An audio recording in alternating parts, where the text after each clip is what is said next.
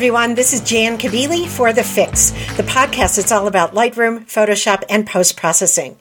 You may have heard that Adobe has released a brand new version of Lightroom, Lightroom CC and Lightroom 6. It's the same program, it just has a different name depending on how you access it, either by downloading Lightroom CC from Creative Cloud or by purchasing a perpetual version of Lightroom known as Lightroom 6.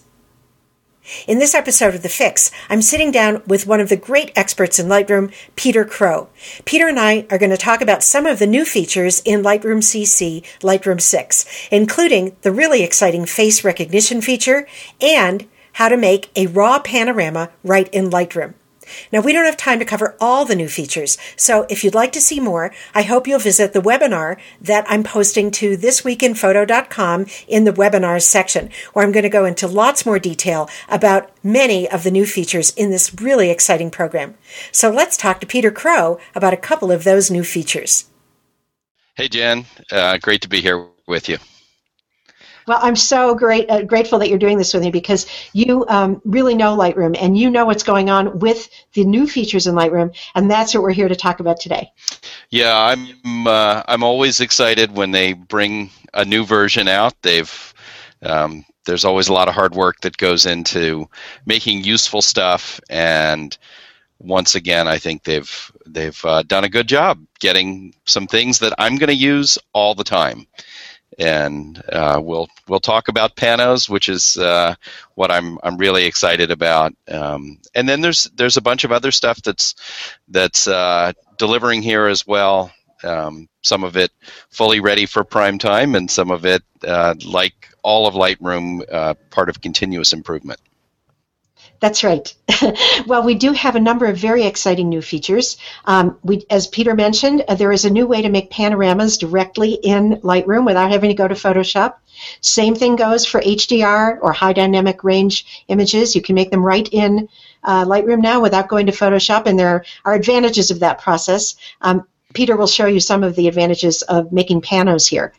And there also is a great new feature that you may not even have thought about for Lightroom, but that is very exciting, and that is face recognition leading to automatic face tagging.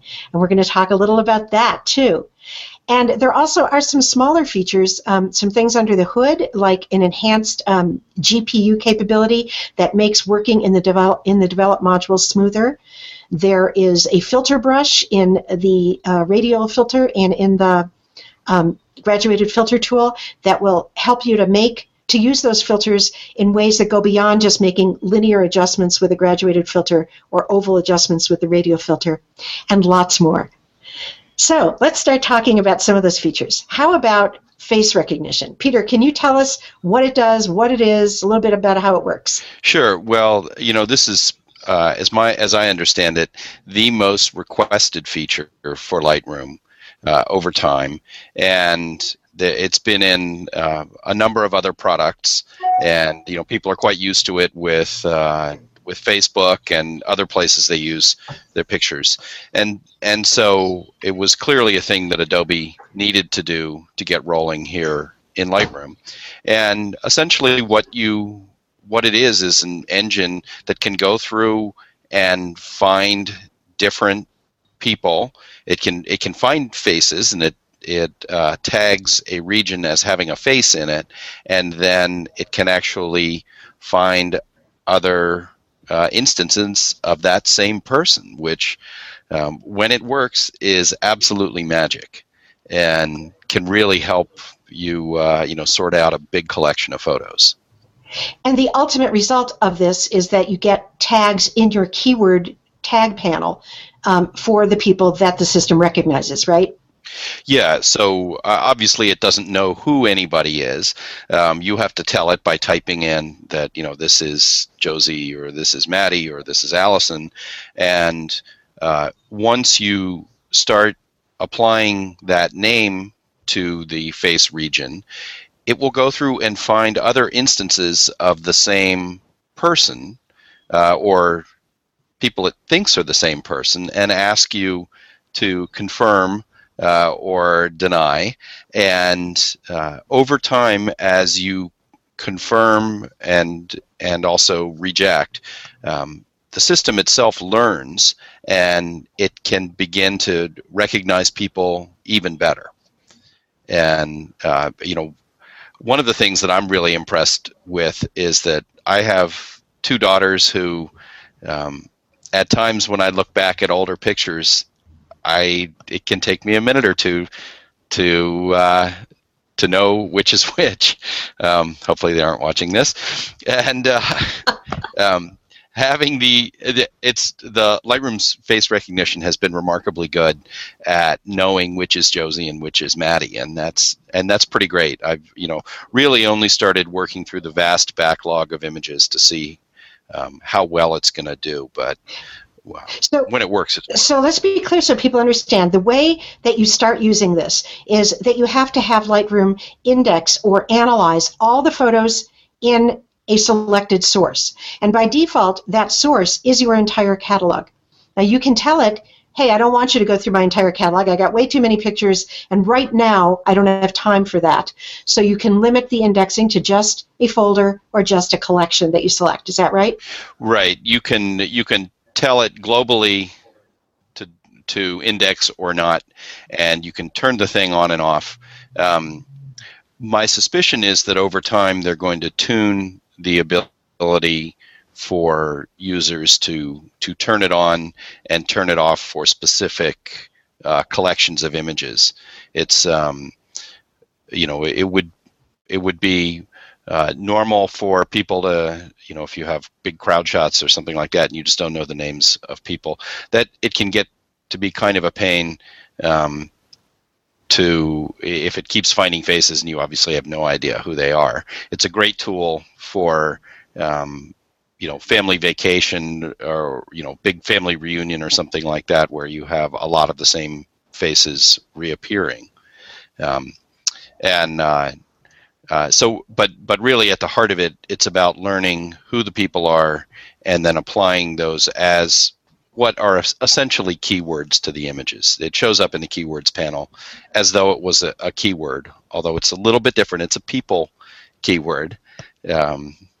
So it's supposed to be used only for faces. Right.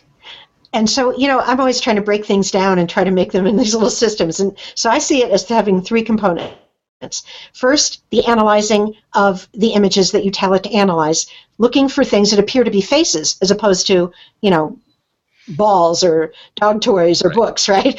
And that's the first part. And then the second part is you, the user, going into the people view, which is a new view in addition to grid view and loop view that you normally have in the library module. This is is it in the library module? Yeah. Yes. And the people view is a whole separate view, and you go in there, and there you start teaching Lightroom who is who of the people of from among the photos it has identified as having somebody's faces in them. You start naming those faces, and then Lightroom starts to learn from that so that it can start to guess who is who, and you have less manual naming of faces. So that's part 2, right? Yes.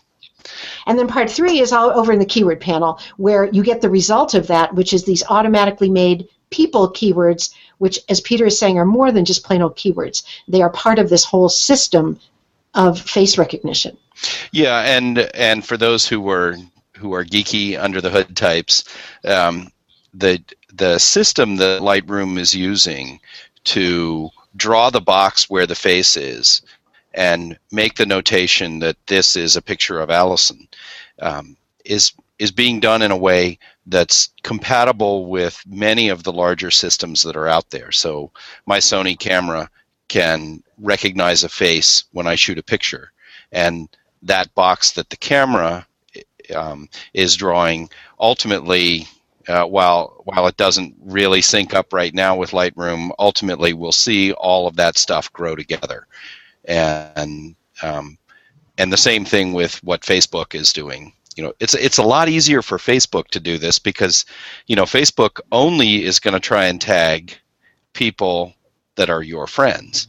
So, if you have 200 friends on Facebook, it's only having to ever look for 200 people in pictures. And it also may know that, your friend was at this event. So it's a lot easier for Facebook to do it than Lightroom, which is sort of doing it by pure computer vision and horsepower.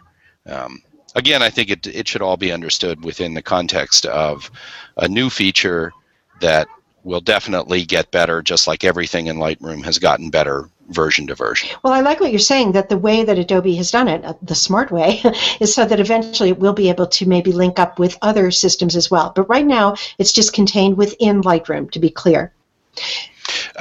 Yeah, it actually, it writes it out to an exported file in a way that's compatible with these other systems, but right now all the other systems are not talking to each other very well yet. But there is a common language they're supposed to speak, and Lightroom is in fact speaking that language. Okay, so explain that. When you export, what options do you have regarding these people keywords?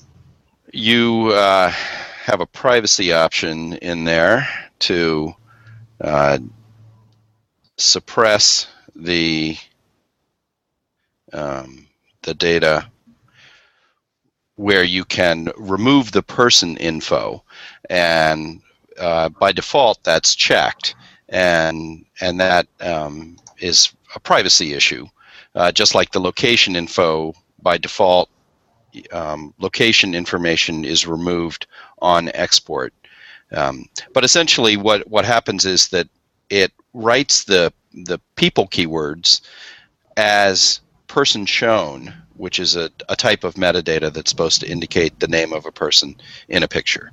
And so that is a broadly compatible way to say this is a picture of this person. In the same way that you could, a picture of the White House might have the keyword Barack Obama, but it's not a picture of him. Whereas this person shown metadata is supposed to say this person's actually in the picture. It's not just a picture that's sort of about that person in general, but it actually is a picture of that person. It's a fine distinction, but an important one ultimately. It is. But again, I think, as you pointed out, the way I think that a lot of people are going to use this at first is sort of on a consumer level, that this is a great way just to keep track of all the pictures of your daughter over the years, as opposed to really getting down and looking at the underlying kind of data that Lightroom is exporting about the person keywords. Yeah. It's interesting, though. Yeah, there's like me and 6 other people who are in. Right. The geeky geeks. Okay, now question for you. Yeah. And I know you know the answer, but I don't mean to put you on the spot if you don't. It's okay to say you don't.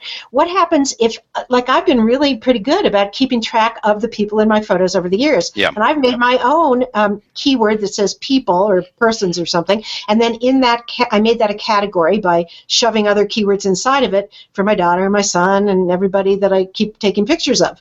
Now, what happens with all those keywords that I made? Can I turn those into people keywords that work in this system? Yeah, so unfortunately, there's no easy way to force change all of those into faces. If you have all these pictures of Josie, there's no way to say, look through all of these pictures and tag Josie's face in all of these.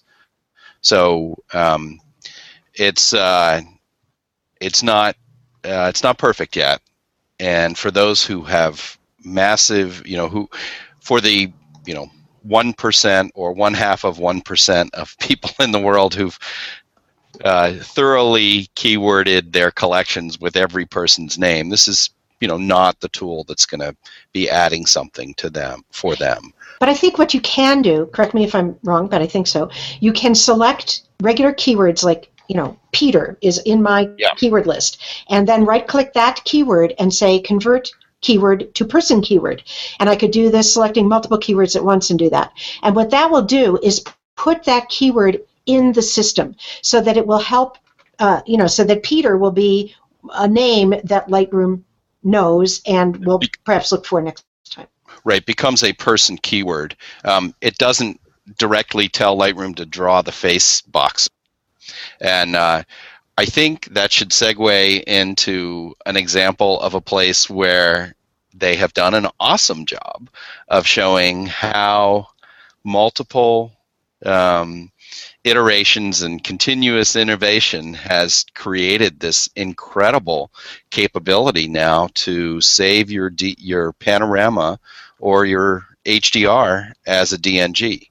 Terrific. And and this is, this I think should help people understand that the whole development process here is a process, and what we see today is going to be much better in the future. So to launch straight into that, the thing that I'm most excited about here in Lightroom 6 or Lightroom CC is the ability to make a raw stitched panorama from multiple images, and to have the image data still be raw, so that I can have the full capability of tonal and color corrections that I would have to the original, but have it in the stitched version of the picture, which is a real amazing capability on one hand, but also a real aid to my workflow and a way to streamline workflow. So will you show us that? Will you share your screen and show us? Sure.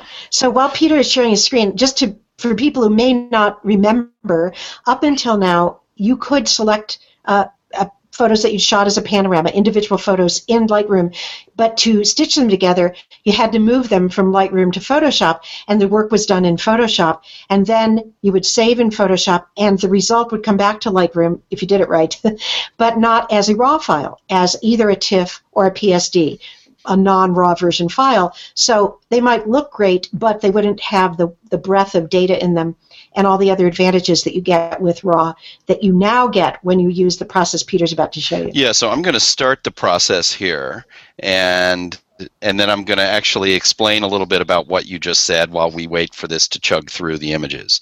So what we're seeing here are 10 images, and they were shot as I was spinning around in a circle, and you can see there's some overlap. You can also see if you look at the horizon, I wasn't doing this particularly carefully. I believe I had a fruity beverage at that point and was maybe not holding things as straight as I could. But I've tagged these with a label that I've set up. I have the green label set up to mean panorama, and you can see that that's one of my labels here. And so anyway, that just helps me find the panoramas, and I'm going to grab those, and then I'm going to go down to this new thing, Photo Merge, and these are both working inside Lightroom instead of the old Edit In, which took you over to Photoshop. And then I'm going to hit Panorama, and at this point I'm just going to have it set on auto, and it's going to look through the images and see if it can detect an overlap and create a panorama and show it to me. I have to ask you something, which is some people can't see. They can only hear because they're listening to the audio. So could you be a little clearer about after you went to the photo menu in the library module and you chose Photo Merge Pano, yeah, then a window opened called the Panorama Merge Preview window, and that is where you're talking about something auto. Yes, that's correct. So we have basically a couple of options. The top option, auto select projection, and basically this is which these three options, spherical, cylindrical, perspective, are the mathematical models that Lightroom uses to stitch the images together. And broadly stated, spherical is for panos where you have a very wide angle lens, a very wide angle from top to bottom. Cylindrical is more like if you think about just panning your camera across the horizon.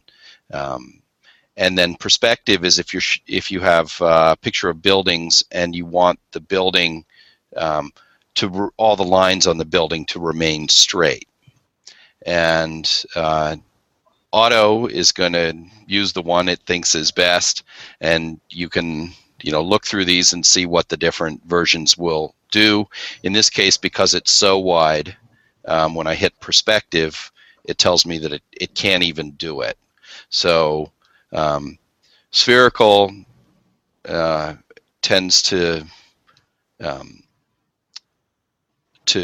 to show it in a more sort of scrunched top to bottom cylindrical pulls it upwards, and or you could just hit auto, and it's going to give you a preview. And as you go through those three buttons, you can see the different previews. Now, right there is a huge advantage, because if I remember correctly, when you did this in Photoshop, you don't get the preview. You have to actually go ahead and wait and go through the whole procedure to see the result. Here in Lightroom, you can preview the various different methods of projection before you stitch the pano. Correct? Yeah, and I would say that what they've done here is a pretty good implementation. Again, I think they're going to get better and better at it.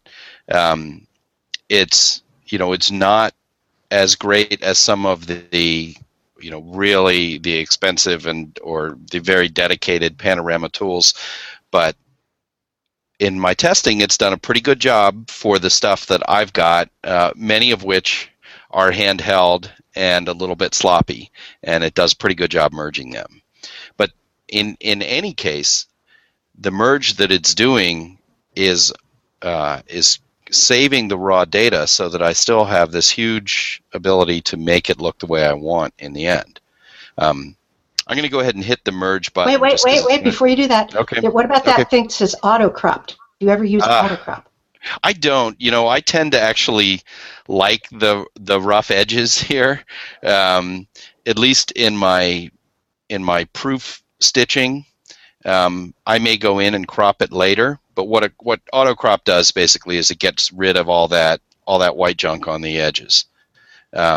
So when you for those who are just listening, when you have a pano stitch, it doesn't make an exact rectangle. There's always some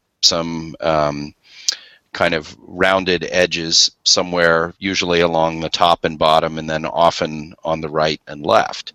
And auto crop just gets rid of that, so it looks like a clean framed photograph.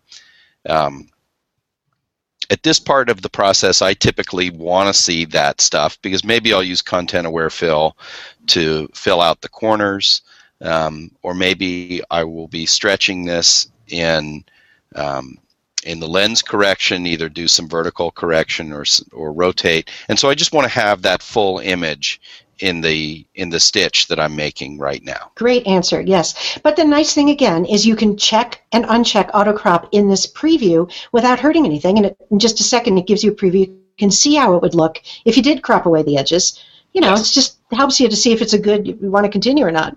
Yep. So, yeah. Great. Okay, so I'm going to hit merge, and it's going to take a minute to do this. If you have real high-res images, if I was doing this with my D800 files and it was, 15 of them, it could take a long time to run. But I want to talk about briefly one of the real advantages here. Especially for people who do handheld panos like I do, one of the things that's really important is to kind of proof the stitching before you decide whether you want to make it perfect. And in the olden days, that would be the days in say last month and earlier, you had two choices. You either had to do a kind of a low-res stitch in Photoshop and see whether you liked it and then come back and work on the picture, or you would make it perfect and high-res and then stitch it, and then maybe if once you stitched it, you might say, I don't really like it all that much. So this DNG raw stitching gives us the ability to stitch. What I like to say, stitch first, ask questions later. So I can make the merged pano, and I can look at it and decide how much I like it, and given how much I like it, then I can decide how much work I want to put into it. And so you mentioned at this point, let's say I do like it, but yeah. And there's really, what might you do at this point? Might you go through the basic panel in Lightroom with it, or would you just take it to Photoshop and cut away the edges? What's a normal workflow? So for me, almost certainly this would take some work in at least the basic panel, and probably also the HSL panel. But what I'm seeing the highlights are a little blown out there, so I'm going to open in the shadows a little bit, but then close down the exposure a bit, and I can zoom in and look at it, and if I want to change the white balance, I can do that. Maybe tune the white balance a little bit. I could also put a graduated filter on it if I want, and maybe darken the sky down a hair. And it seems like the beauty is that because this Pano is a RAW file, you have all the advantages you have with every RAW file in terms of lots of leeway to adjust, the ability to treat white balance as if it's from scratch, the ability to change the camera calibration profile, or any of that. Is that right? Yeah, and panoramas are a thing that are kind of photography that very frequently you have pretty different lighting in different parts of the photograph. So having the full tonal and color data that you have in your RAW file in the stitched Pano gives you the ability to go and make that look as good as it possibly could, and you can do it once you've done the stitch and decide whether you like the picture or not.